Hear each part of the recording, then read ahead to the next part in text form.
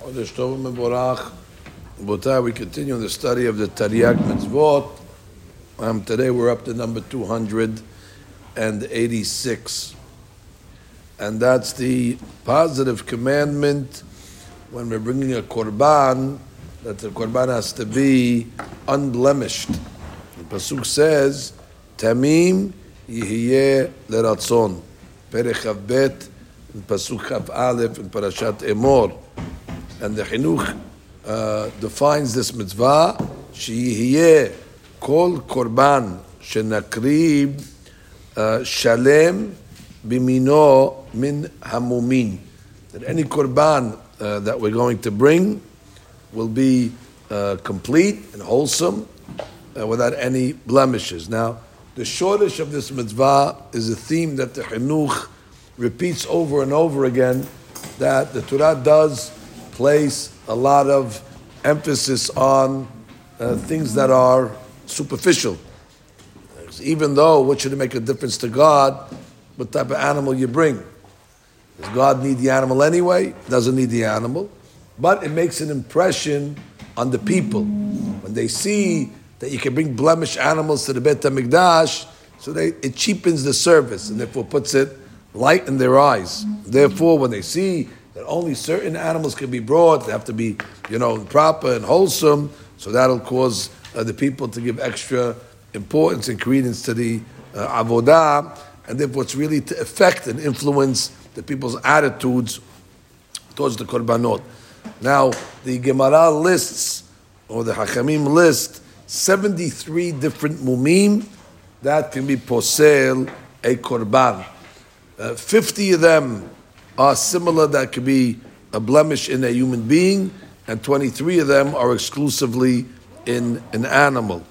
Now, when it comes to korbanot of korban na'of, the birds that are also brought on the Mizbeach, the famous rule is en mumin poslim bekorban na'of, because it only says the word tamim by behemot, but not by ofot. The Chinuch points out that even so, there are some mumim that will blemish and consider a off unfit. The only time it's okay is when it's mumim ketanim. However, let's say a bird that its wings dried up, or got blind in an eye, or one of its legs were cut off, even the bird will be pasul lemizbeach. Of course, this mitzvah applies only when there's a Beit HaMikdash.